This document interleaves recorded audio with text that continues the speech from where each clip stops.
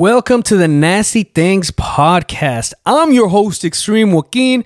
This is episode 41, and today we're getting nasty with horror movies. Iba pensando, se fue cantando, desafinando, se fue cantando, desafinando, se fue cantando, desafinando. Go by ExtremeJoaquin.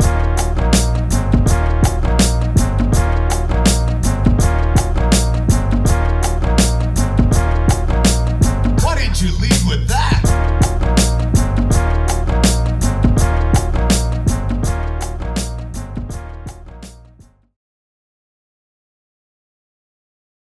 Welcome back, everybody. But before we start this episode, let's talk about our website at 4dmedia.com, where you can find the Ill-Minded Podcast, the Nasty Things Podcast, some of Eternal Love's music, and of course, Nasty Things merch. So I'm talking hats, crew necks, t-shirts, and of course, if you want to get real nasty with it, our nasty underwear with my face in the front and in the back for whatever occasion you call for. Now, with all that being said, this is an ExtremeJoaquin addition to the Nasty Things Podcast. Because, like I've mentioned in many other occasions, October is actually one of my favorite months. Because, there's a lot of customs that I like to do around that month. So, Halloween's this exact month. And in Vancouver, BC, and in all parts of Canada, we also do celebrate Thanksgiving.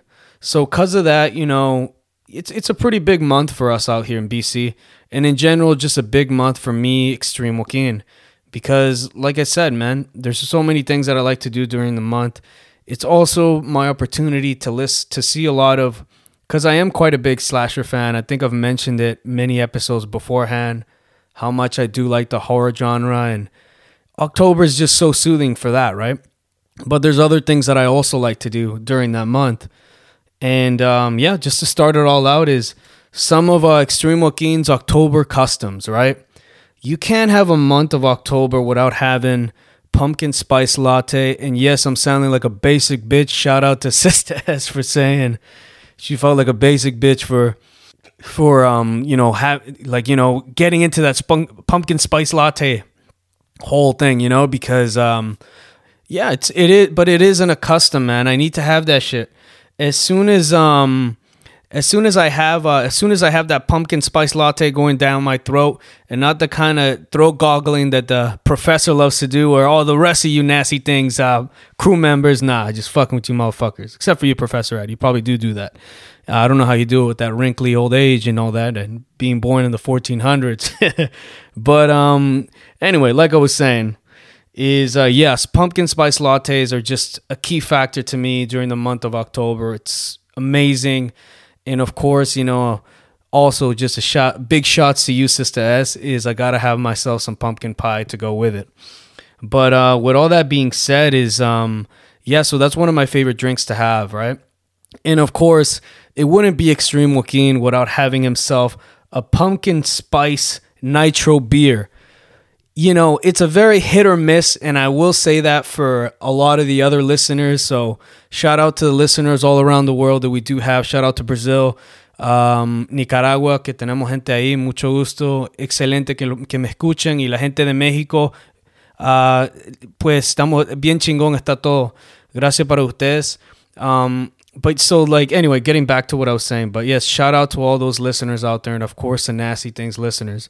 The pumpkin spice nitro beer it may not be may not be for everyone, but for ExtremeJoaquin, fuck yeah. I have 7 or 8 of those because ExtremeJoaquin does like to wet his beak quite a bit. Specifically, it's October. I mean, shout out to the Viking that says that it's a good time to get hammered. I mean, nights come closer, so that means it's 5 o'clock sooner, right? Just like it's 5 o'clock somewhere. So that's one of the drinks that I really do enjoy having during the month of October, right? Because, again, it just seems soothing, right? When you have that pumpkin spice latte, the pumpkin spice nitro, it seems like it's that time to do it, right? So yeah, just those are one of the more soothing drinks that I have during the month. Of course, yeah, you got to have some chocolate candy. So Extreme Joaquin's favorite chocolate's actually Reese's Pieces. So shout out to Reese's Pieces. That's one of the big things that I like to do during the month, as far as like the drinking side, because again, I haven't really gotten a chance to speak too much of it in these last couple of weeks. Now, with that being said, is one of the other key things that I do like doing during the month of October is also they have these corn mazes out in, I believe it's Chilliwack, Abbotsford, around those areas. Those are always a ton of fun, and you know when you go to those, it's it just feels soothing. You have some of the more classic like horror monsters, horror franchise characters that kind of pop out all throughout the mazes, and because of that, I do feel that you know it's one of the more essential things. Unfortunately, Extreme Joaquin this year couldn't go because a lot's been going on this year, but I do tend to want to go to those things, right? So like I tend to want to go to those corn mazes. Typically I go with the professor. The professor, you know, struggles in his walking stick or sometimes his wheelchair. Depends, man. If he's out of testosterone, then you bet your ass that motherfucker is walking in a stick, you know, using those fucking little cast sticks or whatnot. You bet your ass he's in one of those. So, you know, but it's always fun to go with him and some other family members that join us, some of the other AKA Professor Fams and all that. It's always fun to do that during the month of October. Specifically, yeah, it's just corn mazes are a ton of fun, man. I mean, something that I absolutely give an extreme approval as far as things to do during the month of October. And the other thing is I actually would say go pumpkin patching, man. So a couple episodes before, a major shout out to Sister S is we kind of mentioned that she had gone pumpkin patching. I had never done it. I officially did it, man, and I gotta say it's a ton of fun, man. Like there's a couple of awesome locations out in the Maple Ridge area. To those in Vancouver, BC, you'll understand what Maple Ridge is. To the people in the other parts of the world, it's more of a it's located somewhere out in Vancouver, BC, and but either way, right? So it's like people in BC will understand it. People outside of the world, you know, that's why there's Google Maps, motherfuckers. So look it up right there. Pumpkin patching is a ton of fun, man. I mean, I hadn't ever done it, but you know, I officially got a chance to go with Sister S and you know the Extreme Papa, Extreme Mama, all of them, and you know we had a ton of fun, man. I thought when I pictured pumpkin patching is what I always thought it was, is you just pick out a pumpkin, get the fuck out of there, right? But no, it's sort of a semi-event, right? And I would recommend it for all the kids and stuff out there because it's just a ton of fun, and because of it, you know, it's a ton of fun. There's like there's a petting zoo there. There's a bunch of events. They do these like handcrafted things all throughout. So just a ton of fun, right?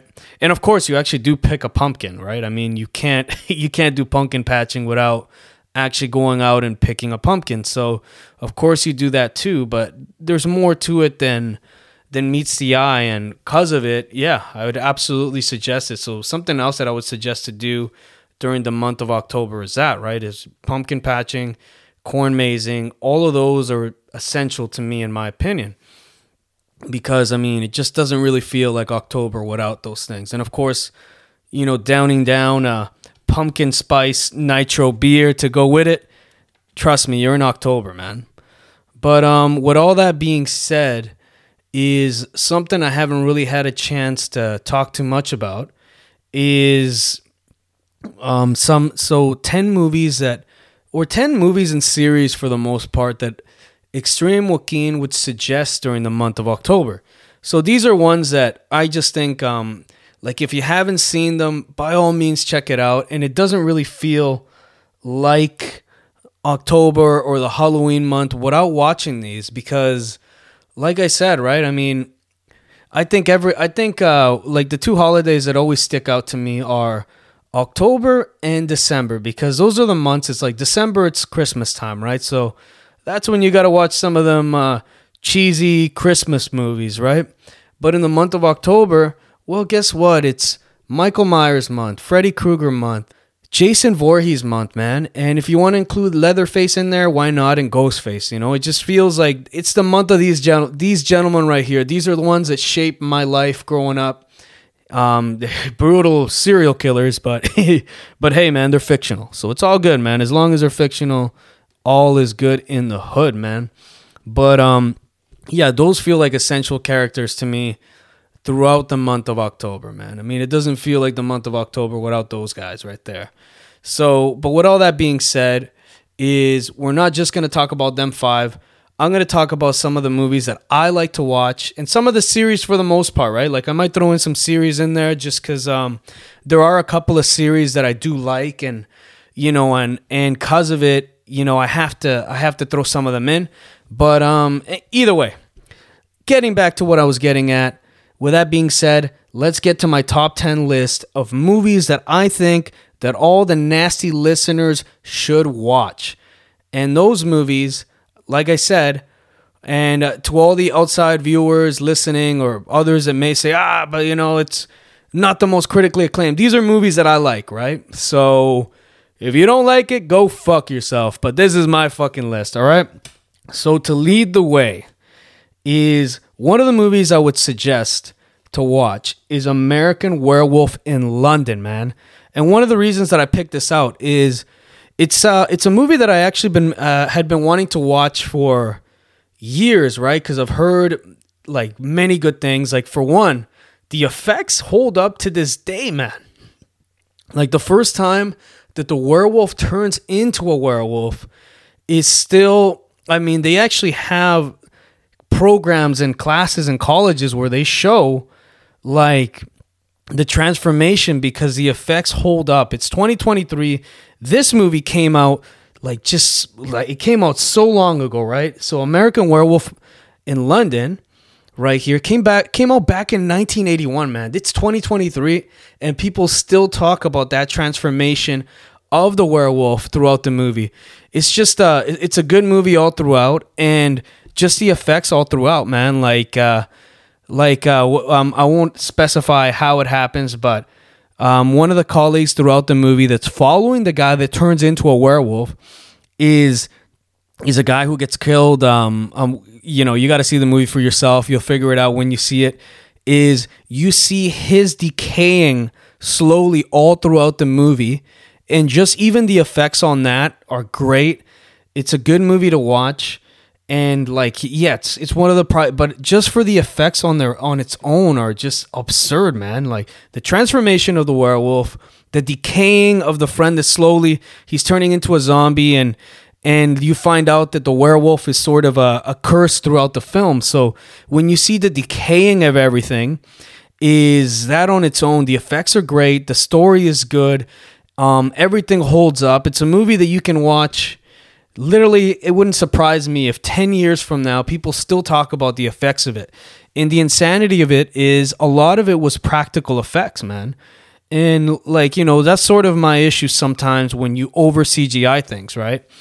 Because just as another example, and to those that have not seen this movie, those that have seen it absolutely understand what I'm saying as far as effects go. The effects are just absurd.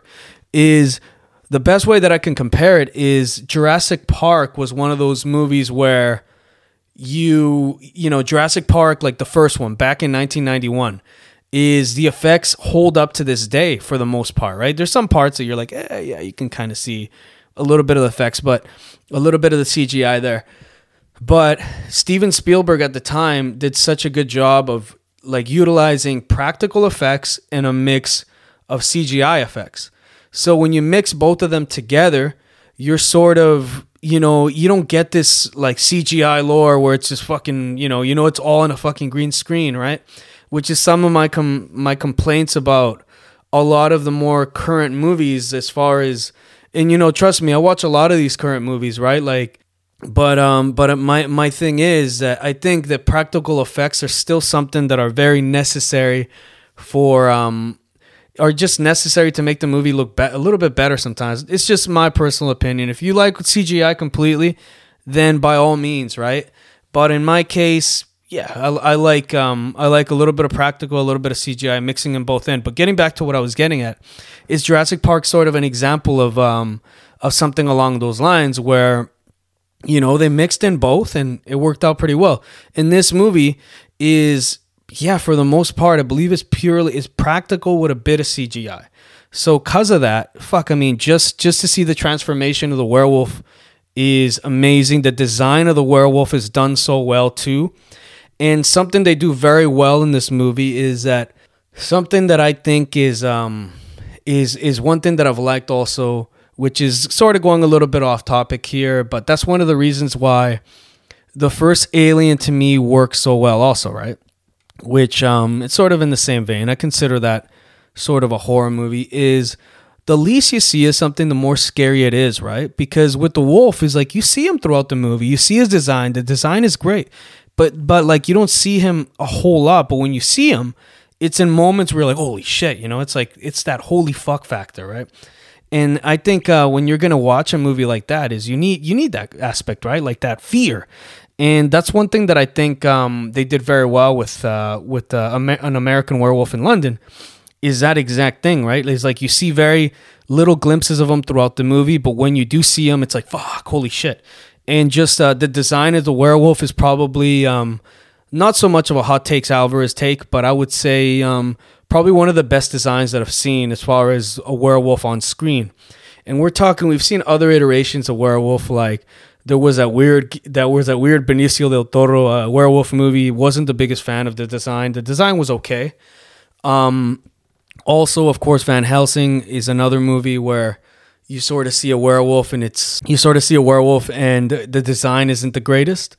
It looks like a CGI mess. So that was my issue.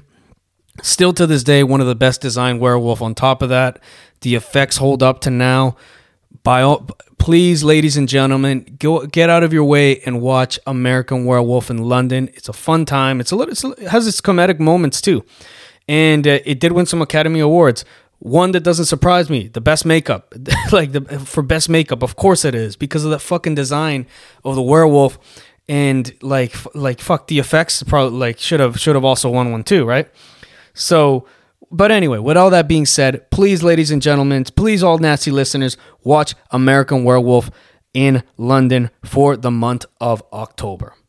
But moving on to number 2. So this one right here is a movie that I watch it throughout the month of October. It is a classic, but I can actually say this is one of those movies that you can watch actually, even in a lot of these, to be honest with you, you can. But this one right here is just a special, incredible movie. One of my favorite movies in general. And it's a movie that, like, if you haven't even, like, you got to go out and see this one. Is none other than Kubrick's own The Shining. This one right here, to anyone that doesn't know who Stanley Kubrick is Stanley Kubrick has made some of the best movies of all time, man. And he's one of the most incredible directors to come to light. He does an exceptional job with just like, you feel the factor, man. You feel Jack all throughout the movie. You see the transformation of Jack Torrance all throughout the movie, who is obviously the incredible actor in Jack Nicholson, who plays Jack. You got Shelley Duvall as Wendy, and just a pretty solid cast. Those two are great in it, specifically Jack Nicholson. And I guarantee you've probably heard so many references from that movie, like "Here comes Johnny." Jack, I completely misquoted it, and Professor Ed's gonna have my head after this, but it's all good. He's born in the 1400s, so he can't do too much damage to ExtremeJoaquin. You best not miss. Anyway, getting back to what I was saying, is just it's referenced a ton. I believe even The Simpsons at some point in time sort of had did a whole episode based on it. But it's just it's a well done movie. And what I like about it is, it's this family that comes into a hotel that's isolated in the middle of nowhere, right? And then you just see the transformation of Jack all throughout the movie. A must-see movie. And of course, one of the crazy things about this movie too is Kubrick actually. So he read the book, of course, right? But he made sort of his own take and a little twist on it. And oddly enough, this is the weird part is that Stephen King, the writer of the book, was not a fan of the changes. But Stephen King has some weird takes in movies in general, right? I think he made a series of some kind to make it more accurate to the book. It didn't turn out to be so good. I think Kubrick did a better job, and just Kubrick in general is just an incredible director. He's worked on some other projects that you may have even like seen, right? Because like Kubrick, like Stanley Kubrick has done some incredible work. And this is one of the reasons why you have to watch this movie, right? Like, you have to see this movie. But he's worked on quite a bit of things, like Eyes Wide Shut is one. Full Metal Jacket, which Hot Takes Alvarez has recommended for months on end. The Shining, of course, like I had mentioned. A Clockwork Orange, Space Odyssey, another very good movie, and one that I would absolutely suggest. So by all means, like, yeah, and The Shining is just a well done movie. The pacing is good, and the story is good, and the little thing that happens at the end still gives you shivers at the very end. You're like, oh shit, no fucking way, man! Like, like you get this like weird feeling, and there's even like little bits of the movie. I still stand by what I say, Han Solo and Viking, that The Shining does not have jump scares. So fuck that opinion. And that's the other thing. That's the other thing that I feel that the movie doesn't. It doesn't have like your typical, oh, fakes you there. Oh shit, this happened. Blah blah blah. That doesn't happen too much in the movie. Or sorry, doesn't happen in the movie. Okay, that's what I think. So it's a movie I would recommend. It's a movie that I see during the month of October, and even at least two other times throughout the year. That's how good it is, man. And of course, it's going to be good with, you got Jack Nicholson, and of course, Shirley Duvall's pretty good in the movie. And then, of course, Kubrick with his style. Anybody that hasn't seen Stanley Kubrick's work, he's just an incredible director, and he's done a lot of incredible work. So a movie that you have to definitely check out during the month of October, or hell, fucking if you don't have a chance to, because there's too many great movies to watch this month, I would actually put this at the top of the list of movies that you should see. But if for whatever reason you can't see it this month, watch it next month. The Shining, must-see movie. On to my other pick of the day.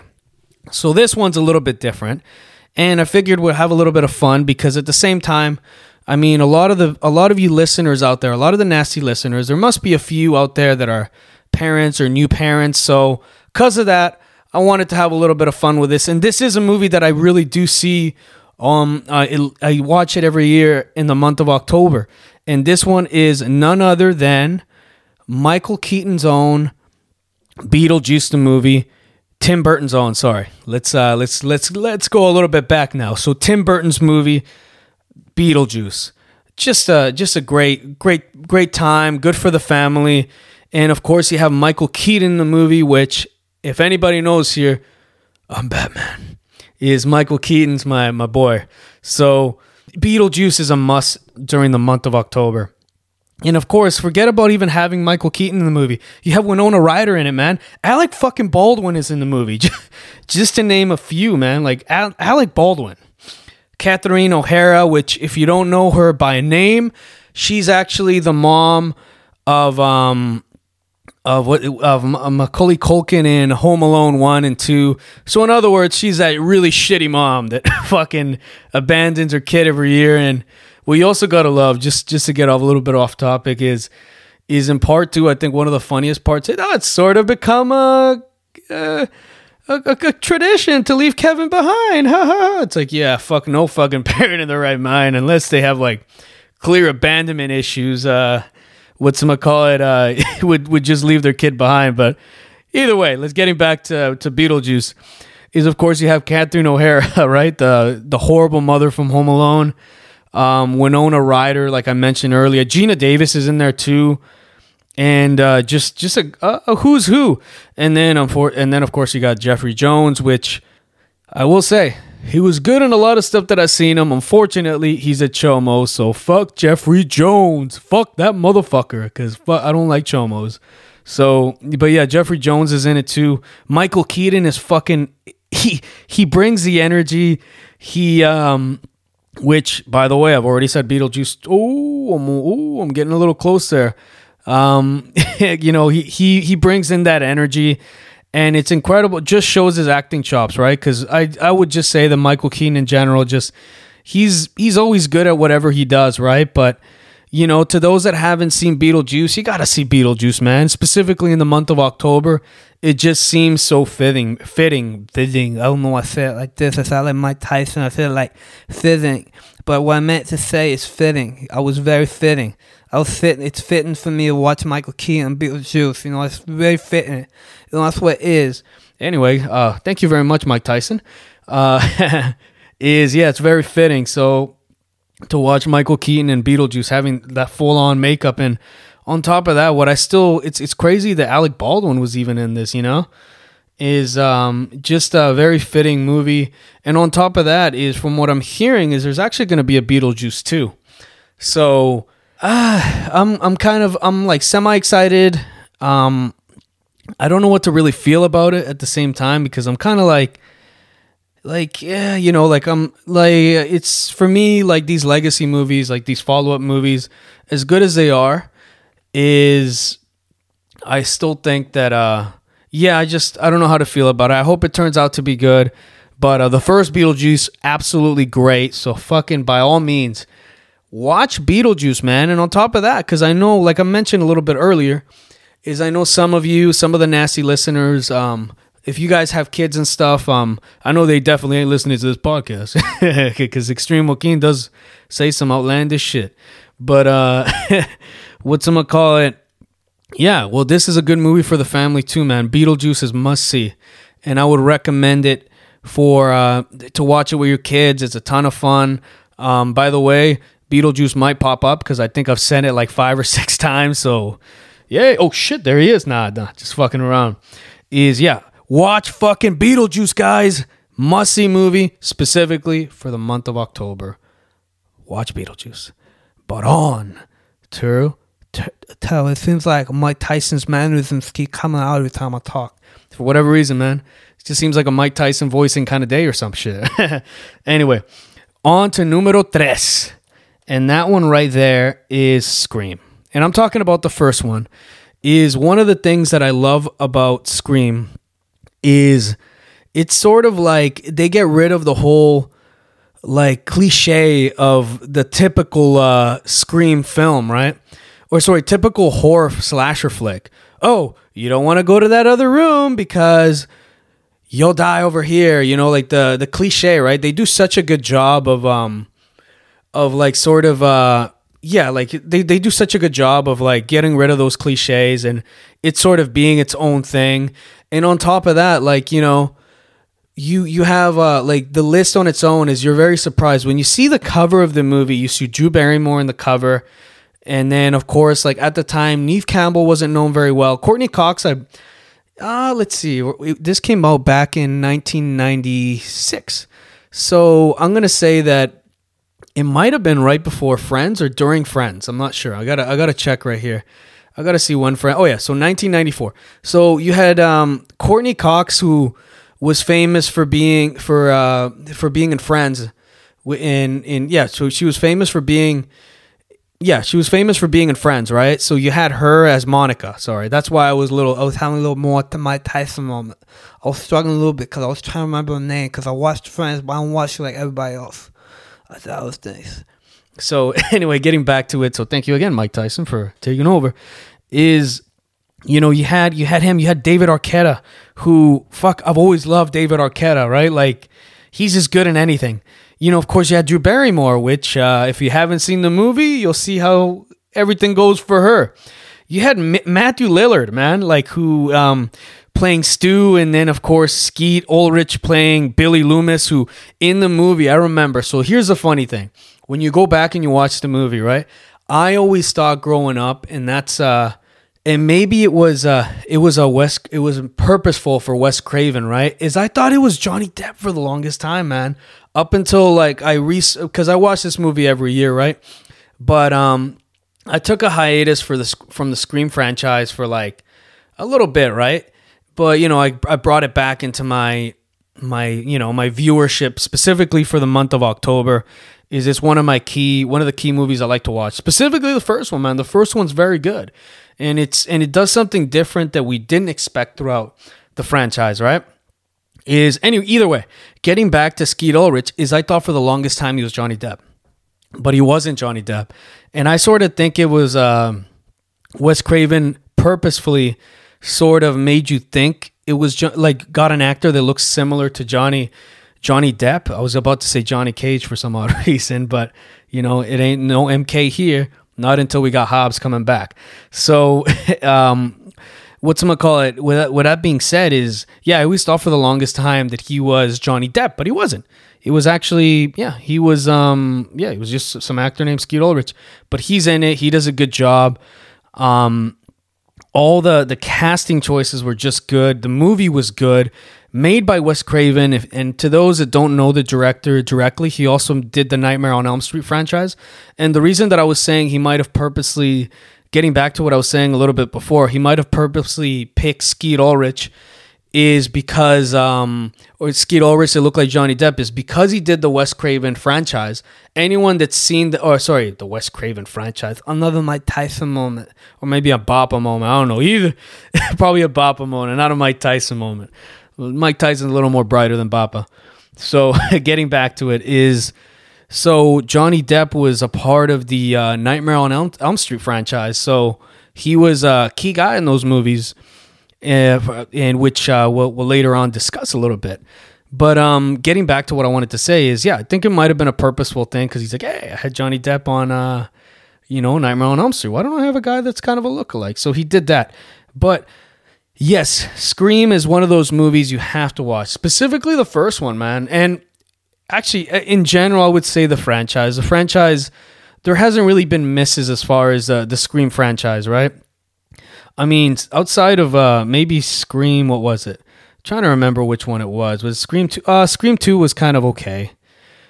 Scream 3 I actually like quite a bit, surprisingly, because it was sort of a lot of meta stuff happened throughout the movie, so that one was a ton of fun to watch. But for the most part, I would check out Scream 1 and just in general the Scream franchise, man, because just a must-see franchise. I have a ton of fun watching them. There's also like in the first just going back to Scream, I was just remembering something right now. Is even in the first Scream movie, there's like little nods to like Freddy Krueger. Like at one point in the movie, you see Wes Craven pop up with like Freddy Krueger's famous sweater with the red and green. So that's a lot of fun and it's cool. It's just a great movie to see, specifically during I like to say October is slasher month. So and you gotta add in Scream. You gotta add in Ghostface for the month of October. So Scream is one that I would suggest to watch. And hell, you know what, man? Like I would even have honestly done it if you didn't get a chance to do it this year because you're listening to the top 10 list like later on near the end of the month. If you get a chance next year, you can even do a marathon with it, right? Watch Scream 1 to the most current ones, because the most current one was actually pretty good. I actually have nothing bad to say about as far as the Scream franchise films. I know the television series was trash, so ladies and gentlemen, nasty listeners, don't watch that shit. I know Eternal Love watched it. No digs at you, brother, but that series is trash. But with that being said, yes, please watch the Scream one. Watch the first Scream. And if you get the chance to watch the whole franchise, by all means, check it out. It doesn't have to also be October if you think about it. Just watch the first one, and then if you really like it, continue on, man. Why not? But with that being said, nasty listeners, on to number 5. So this one right here is actually another one that I was introduced to more recently, right? And that is the Evil Dead franchise with my boy Bruce Campbell, which shout out to him, shout out to Sam Raimi, unless it's the OG Spider-Man trilogy. That I'm sorry. Sorry, I'm not sorry, but this is a hot take, and I'm talking hot takes Alvarez take here. Fuck the Sam Raimi Spider-Man trilogy. It's cheesy, it's lame. Toby was never my Spider-Man. And on top of that, the relationship between Mary Jane and Peter, it wasn't there, man. Fuck that. But anyway, getting back to what I wanted to really say. Evil Dead, fuck yes. So the one that I'm specifically talking about is Evil Dead 2. Evil Dead 2 is great. It's essentially, one thing that I will say about the movie is it is essentially like, you know, they did Evil Dead 1 with a very small budget. They did Evil Dead 1 with a small budget. So basically they came in and did Evil Dead 2. It's still considered a sequel though. And basically did almost the exact same movie, but with better effects. So because of that, you know, it's one of the ones that I watch. And something that I would also recommend, and you know, Bruce Campbell's good in it. He brings in that fun energy. You see his progression through the movie. You see the deadites and stuff all throughout. It's a fun time, and it's a movie that I do watch every year. I actually watch not just Evil Dead 2, is because I'm gonna go back a little bit here. You know, I did pick Evil Dead 2, but I'm going to do a little bit of a switch. So what I would do, what I mean by switch, is it's, I know it's picking one movie, but hey, I'm ExtremeJoaquin. I can do whatever the fuck I want. It's my show. So getting back to what I wanted to say is I would actually suggest watching the Evil Dead franchise. So Evil Dead 2 is very good. It's probably one of my more favorites of the trilogy, but one thing that I like to do during the month of October, and the reason that I'm mentioning this real quickly, it's going to be very brief because I still do have quite a bit of other movies to talk about, is Evil Dead. The Evil Dead 2 is very good. It's essentially like a sort of remake, but not, because it is still considered a sequel to the first one. Is one thing I like to do during the month of October is make it an Evil Dead week, right? So I'll watch the first movie, the second movie, the third movie, which is honestly, that one's a ton of fun, man. Is in the third movie, you kind of feel like Sam Raimi said, hey, like I want to make sort of an action adventure movie. So he does, right? Because at the end of part 2, you'll see where he ends up, right? Because I'm not a spoiler man, so go watch the movie. And I'm not going to spoil nothing until you watch the movie. Then you can DM me and ask ExtremeJoaquin questions regarding some of the Evil Dead stuff. It goes into Army of Darkness, right? Just a fun adventure movie. It's part 3 of the Evil Dead franchise. Anyway, getting back to what I wanted to say is, so I like to watch all three films, right? And then what I'll do is it then leads over to Ash versus Evil Dead, which is must see, man. You just see Bruce Campbell at his finest, man. He's clearly past his prime at this point because it's so many years later. But it's a fun series, and you know, Bruce Campbell's charisma is just worth every bit of it. And in these parts in the Nasty Things universe here, our podcasting universe, is we're all Bruce Campbell fans, man. So yeah, check out Evil Dead 2, Evil Dead 1, and Evil Dead 3. Fuck it, check out the whole franchise, and then do yourself a solid and go into Ash versus Evil Dead right after. It leads in so perfectly, and they're just a ton of fun to watch. And hey, it's slasher month, baby, hero month, and you know, Bruce Campbell in his own sense is a hero of the story. So and he happens to slash some fucking deadites, man. So with that being said, yeah, please check out Evil Dead. It's must see, and specifically for this month of October, I'd recommend it to you and to everyone around you. Check out Evil Dead. Check out Bruce Campbell at his finest, all right? But with that being said, moving on to number 6. So this one's more of a surprise one, right? Because based on what you've seen on my list, a lot of these movies are a little bit older. This one is actually more current, more to the current gen, because I know I have some nasty listeners that are more of the Gen X's, etc. You know, not all of us are millennials, right? So this one right here is a movie that another movie that I saw recently. But this one was more of a surprise, right? I kind of talked about this, I believe, some episodes beforehand. I believe it was, I don't know how many episodes back. It was quite a while back where I got a chance to sort of, because 2022, it actually was a good year for horror movies, man. And as a guy that likes to check out slashers, etc., I've always been a fan of those style of movies growing up. I was pleasantly surprised to hear that slashers sort of made a comeback, and like specifically last year, 2020 to 21 to 22, roughly, or sorry, 21 to 22, is they've sort of made their own little comeback, right? Because for the most part, unfortunately, like the only like iconic slasher villain that we've seen recently has only been Michael Myers. But before I get into that, I do want to talk about the movie that I was gonna mention. But anyway, I want a tangent. But 2022, 2021, what I was really trying to say was a pretty good year for horror movies. So to add a movie around more currently that I really enjoyed, and I was just very surprised with it, was Barbarian. Barbarian was done so well. And it was one of those movies where you go into it thinking one thing, right? So, for example, like one of the actors that you see in the movie right away, and then right away you're just you're thinking they're typecasting in right away, right? Is you see Bill Skarsgård as Keith. So you're like, oh. And when you see the movie, you're like, oh, yeah, I know what's going to happen here. Bill Skarsgård, he randomly moves into a house. There's a new girl coming in, which is played by Georgina Campbell, who plays Tess. So right away, you're kind of like, I know what trope they're doing. Skarsgård's going to be some crazy person. And they kind of make you feel that way, like in the very beginning. You get that like, oh, like, of course, Bill Skarsgård is like the main thing. Absolute opposite of that. And that was one of the early surprises of the movie. And then, of course, like you see Justin Long appear in the movie and play somebody.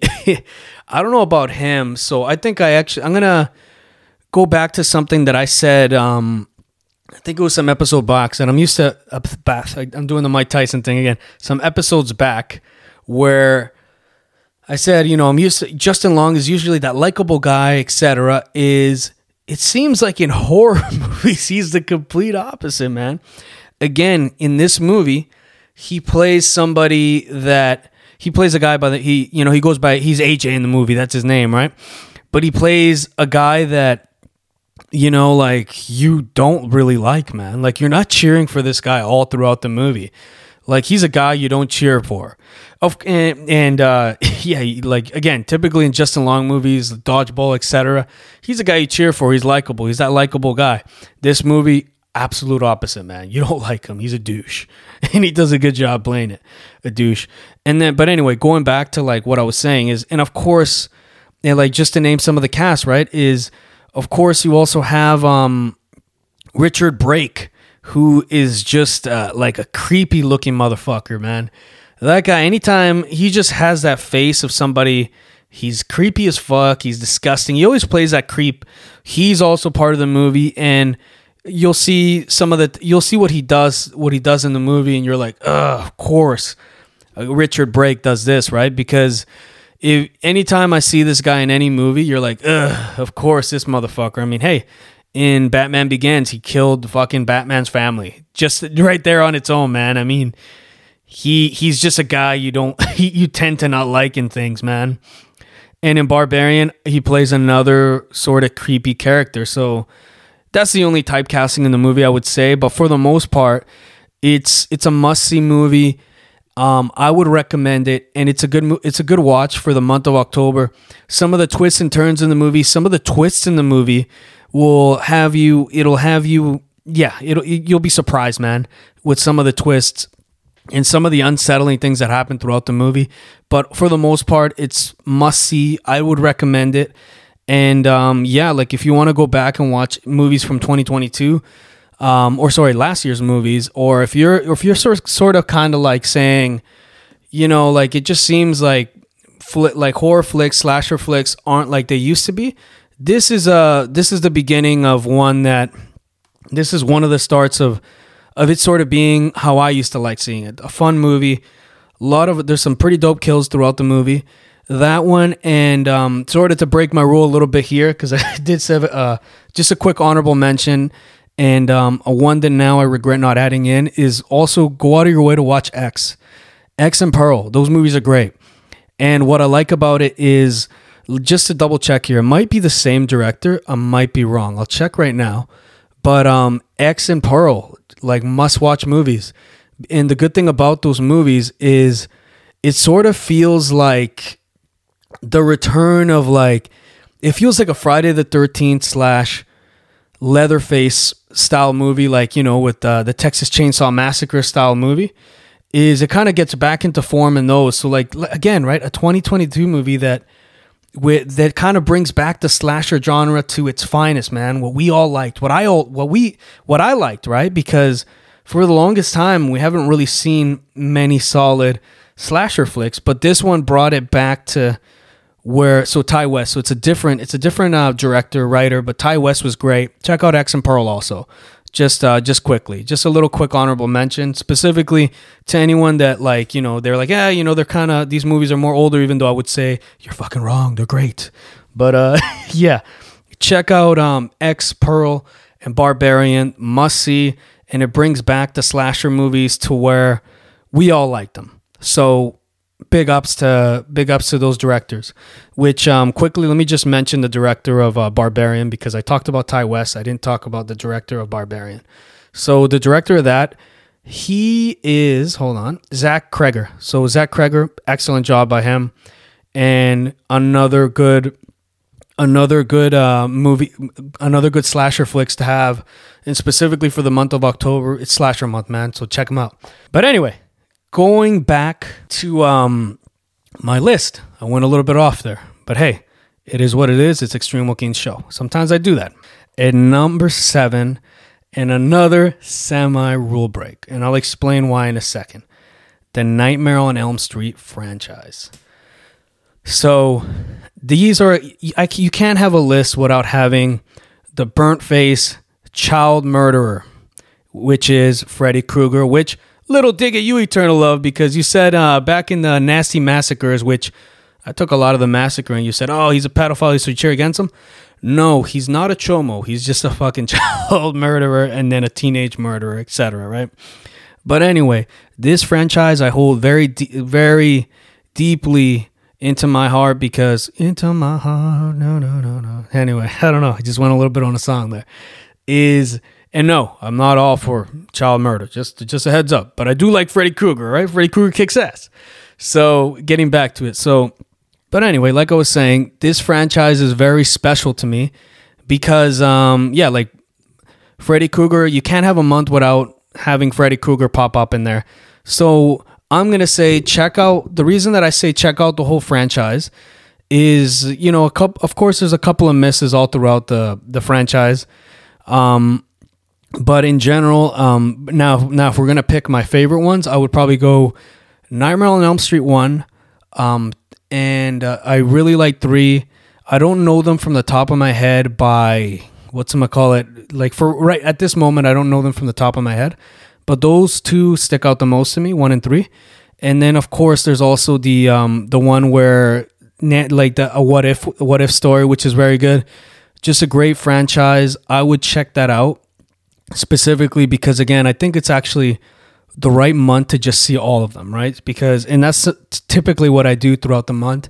And then it leads to this climactic thing that I'll explain in a second, right? So that it sort of leads climactically into something else. And I'll explain with the follow-up that I have on my list. But please check out the Nightmare on Elm Street franchise. It's great.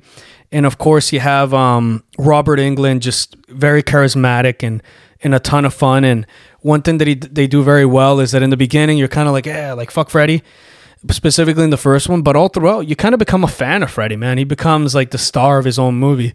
So Robert Englund at its finest. Check out the Nightmare on Elm Street franchise. Now, moving on to my next follow-up. So one of the reasons, again, I'm breaking my rule a little bit here. that I'm going with this one here is, again, it is what it is. So it's the Friday the 13th franchise. I don't know why I'm doing the Mike Tyson franchise. It's franchise, right? Sorry, Mike.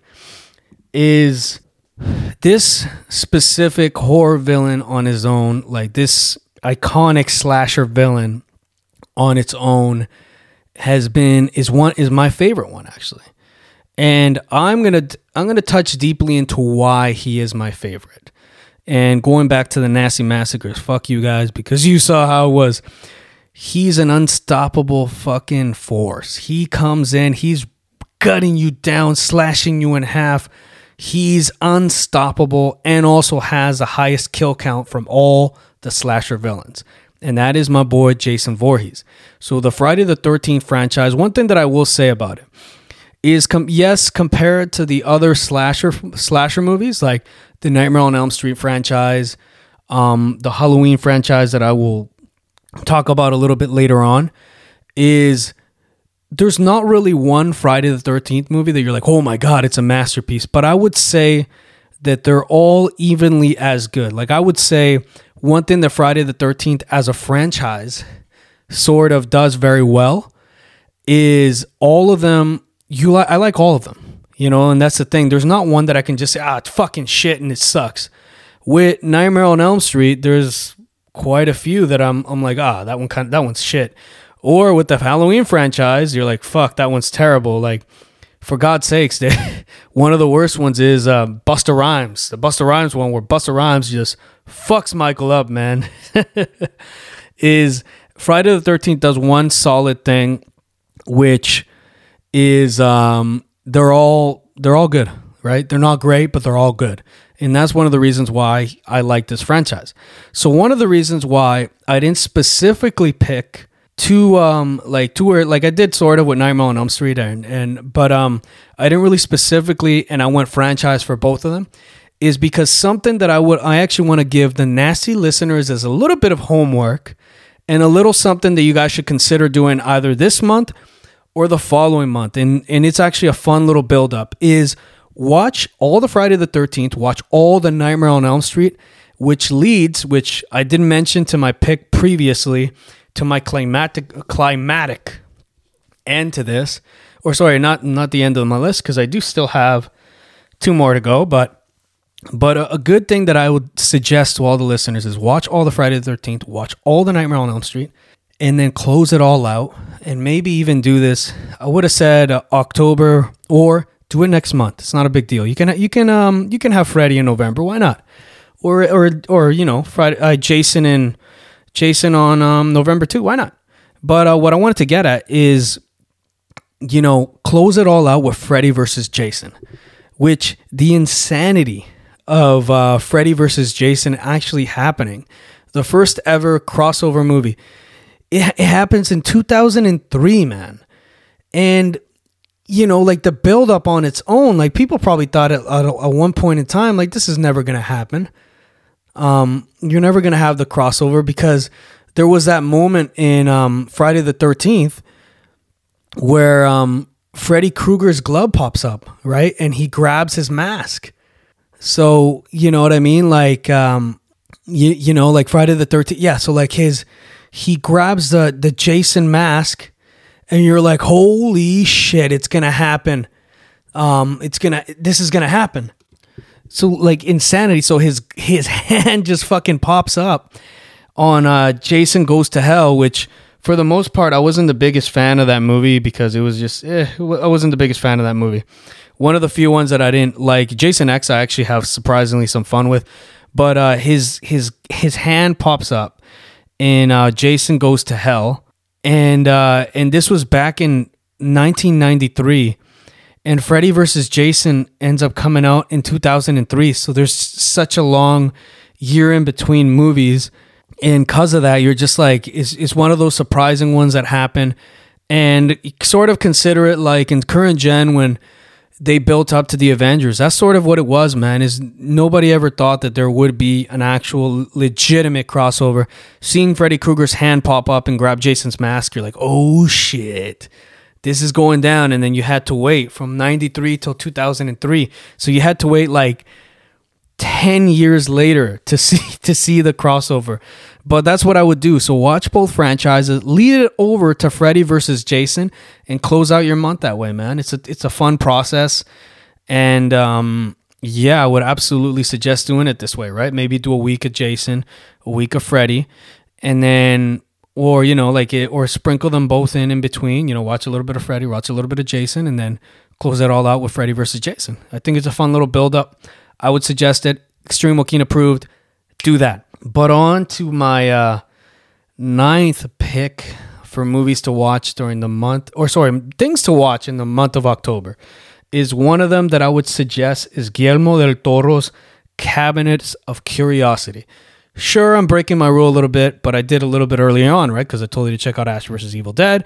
And I also said watch the Friday the 13th franchise and the Nightmare on Elm Street franchise. So I broke my rule a little bit.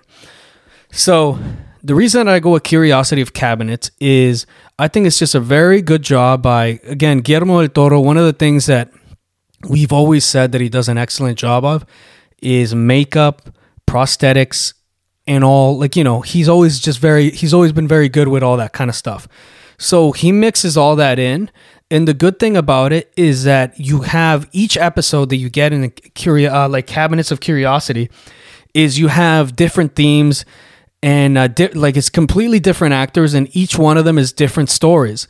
And I think it's a lot of fun to watch, specifically during this month, right? Because, if you're looking for something to watch, or let's say you have a long day of work, you're like, I don't really want to watch a movie, is you can watch Guillermo del Toro's, Cabinets of Curiosity, because for one, there's a new episode.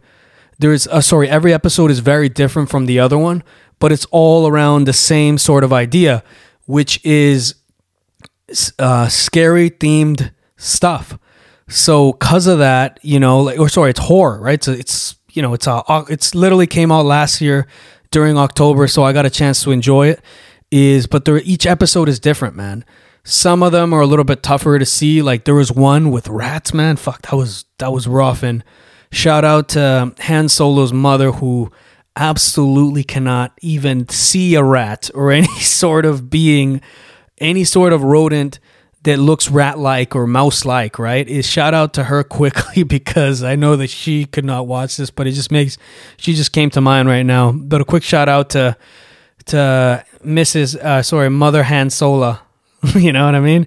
So that's one that I would suggest, specifically because each episode is different, and you get a chance to see Guillermo del Toro at his best with all the effects, all the practical effects. Like I mentioned earlier, I'm a big fan of practical effects. I think it's just great on film, and it does itself. It's great on film, and it's just nice to know, right? Because in these days, a lot of stuff are mostly CGI. A lot of movies that you see now, there's not much legit, like building a cast, building a city. That's one thing that very few people do. At least Guillermo del Toro finds his ways to still add in quite a bit of practical effects, great makeup, etc. And Guillermo del Toro in general is just I love watching his films. And if you are a Guillermo del Toro fan, and in case you don't know what some of the stuff he's done is, he's done the Hellboy series. Of course, Pan's Labyrinth is another very good one. And then, of course, I always get this one wrong. I don't know what it is, but for whatever reason, I always get this one wrong, because by the name is the one in the sea, whatever the fuck it is. But he won an Oscar for that one. I always forget the name of the movie, and it drives me fucking nuts every time. So, he also did some work in like Blade 2 though. But like he did the Hellboy franchise, the most recent Pinocchio. And by the way, if you did see the Pinocchio one, unfortunately the Disney one, that one was no good. I would actually recommend watching Guillermo del Toro's version. I think it's a lot better. Now, but getting back to what I wanted to say, so yeah, he did The Shape of Water, which won him his first Oscar, I believe. So he does a very good job with this series here. Is like I said, you get a new episode every day. Like if you want to go each day, you're gonna watch a new episode, a new like horror themed thing. He does an excellent job of the Curiosity of Cabinets, where each one is different cast, different everything. So I would recommend that. Check that out. Moving on to Extreme Joaquin's last pick. This is probably the most obvious one because I always have to see this movie, and I always watch this movie on Halloween night. I don't know what it is, but to me, it's a very special movie. I always hold it very dearly to my heart. And that movie right there is, to anyone that's listened to the previous episodes, it's always mentioned in my list. I have to add it onto this list, is none other than John Carpenter's Halloween. That one is just an instant classic. And it ain't Halloween to me without watching that movie. It came out back in 1978. And like I've mentioned in previous episodes, is, yeah, like he does a very, just everything that it took to make the movie, man. It was low budget. There wasn't much blood in it, man.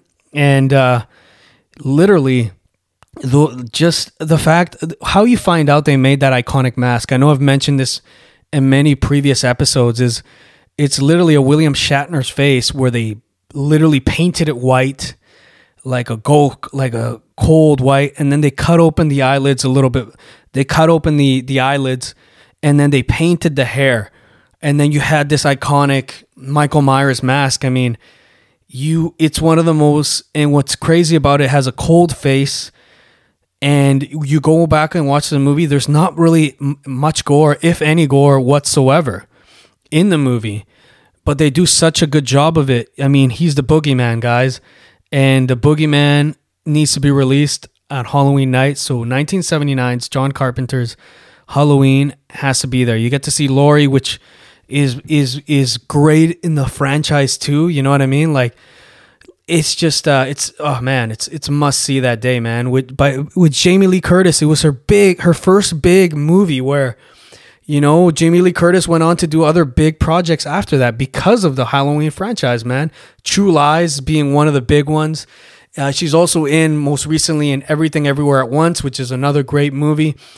Freaky Friday. And of course, they've even continued on. Like, this just tells you how big the Halloween franchise is, specifically the one that started it all, the 1978's John Carpenter's Halloween is just a special. It's what makes Michael Myers iconic. They made him iconic. They made that mask iconic. Is, you know, like the fact that they're still making movies even now just tells you how big of an impact Michael Myers was for many people.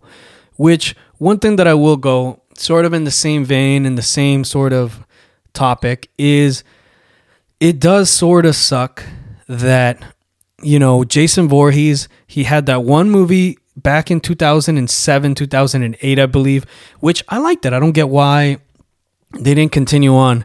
And then, of course, he had the travesty of the most recent Nightmare on Elm Street movie, which roughly was around 2007, 2008, around that time. Is since then the only iconic slasher that we have consistently gotten within spans. Like, you know, you had the Rob Zombie version of Michael Myers, and then of course the more recent version of Michael Myers, which you know, I didn't, unfortunately, the last two didn't work for me. The first one was very good. I thought they did very well. In the first one, the first Halloween, I actually thought they nailed it, and I was close to saying, hey man, I'm excited to see where this franchise leads. Didn't lead where I wanted to. The following two weren't good. It's unfortunate, but at least we've gotten some sort of vein of Michael Myers, and his legacy seems to continue on. So, you know, to many more Michael Myers movies, but hopefully with a different director, a different take. Yeah, you have to have every list has to have Halloween on it. That's my favorite. Going back to the one that I did like, or some of the other ones that I like, H2O is very good, and a lot of and of course, The Witch, the Revenge of the Witch, I think it's called. Sorry, let's see. Let me look that up real quickly, because for whatever reason, I forgot the name of it right now. But yeah, Halloween 3, Season of the Witch. Of course, you got to check that one out. Nah, just fucking around. But same thing that I will say about that I did say about the two previous. Before I talked about Guillermo del Toro's cabinet of curiosity, is I would do the same. Check out the franchise, but pick your timeline, man. Pick the Michael Myers timeline. There's too many timelines to choose from, so but yeah, there's quite a bit of timelines in it, but I think they're a ton of fun to watch. Go out there, check it out. And if you don't have the chance, at least watch the first one. John Carpenter's Halloween in 1978. That one's must see, and it's a good way to end your holiday night with that. And yeah, that's what I would say. But with all that being said, before I close out this episode, there is one last thing that I did want to say. Couple of last minute touches that I wanted to say. One of them, of course, being, by all means, send us a message in regards to some of the movies that you want to check out. I'm always on the Instagram page checking out all your messages and all that. So please send us and let me know what you think about my list. But before we close the episode, I did want to close out with the scary story of the week. The nasty, scary story of the week, motherfuckers. So this one right here, I call it The Boy with No Eyes. One night when I was 10, I was woken up by my bedroom door opening, followed by someone sitting on my bed. And by the way, quickly before I read it, it's also, the Reddit username is Kimendo4. All right? Recalls of a childhood brush with a very persistent ghostly apparition. I felt my leg grazed and end the bed sink under a person's weight. It's just my mom, I thought. And I opened my eyes. It was not my mom. I found an eyeless boy. He had black, empty sockets. About my age, sitting at the foot of my bed. He extended his hand, and in it was a little box. I was startled, but reached out. He pulled back, reached again, and said, "Give it." Then I blinked, and when I reopened my eyes, he was gone. But I could still see the imprint where he'd sat on my bed. Fast forward 5 years later. My girlfriend came over to do homework. After she finished, she took a nap while she waited for her parents. When they arrived, I tried waking her up. She opened her eyes suddenly, looking up at a corner where the wall met the ceiling. She pointed there and went back to sleep. I shook her again. She came to full consciousness, and I explained what she'd done. She looked haunted. Up on the wall, I saw a little boy with no eyes. He was there, in a Spider-Man pose, staring at me. I freaked out and told her my story about the same kid. Fast forward another 5 years. I was with the same girlfriend, and we had a 2-year-old. We were living in my parents' house in my old room.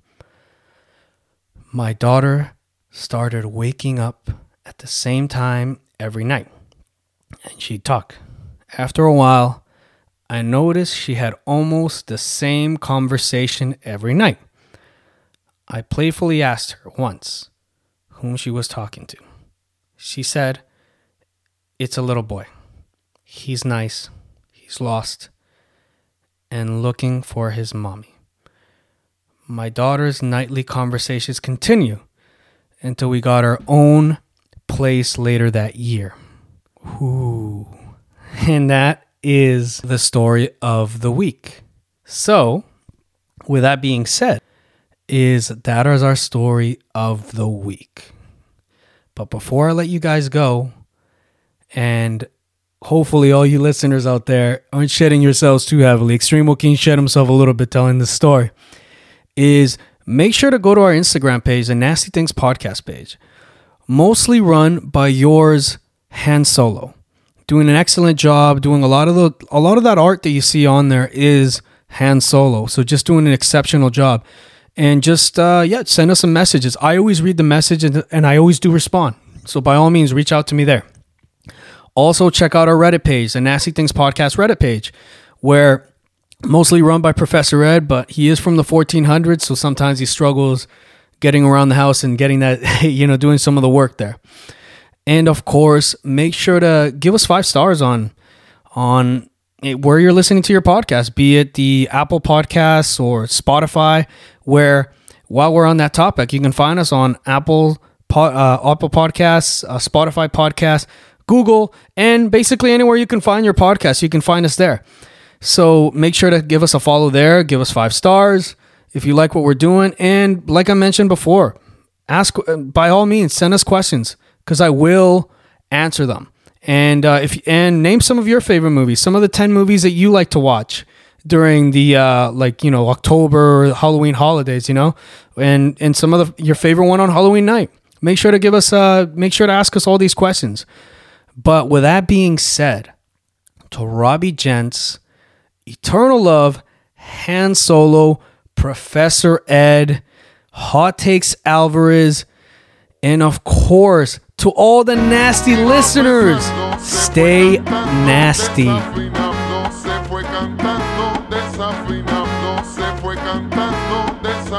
more Extreme Joaquin.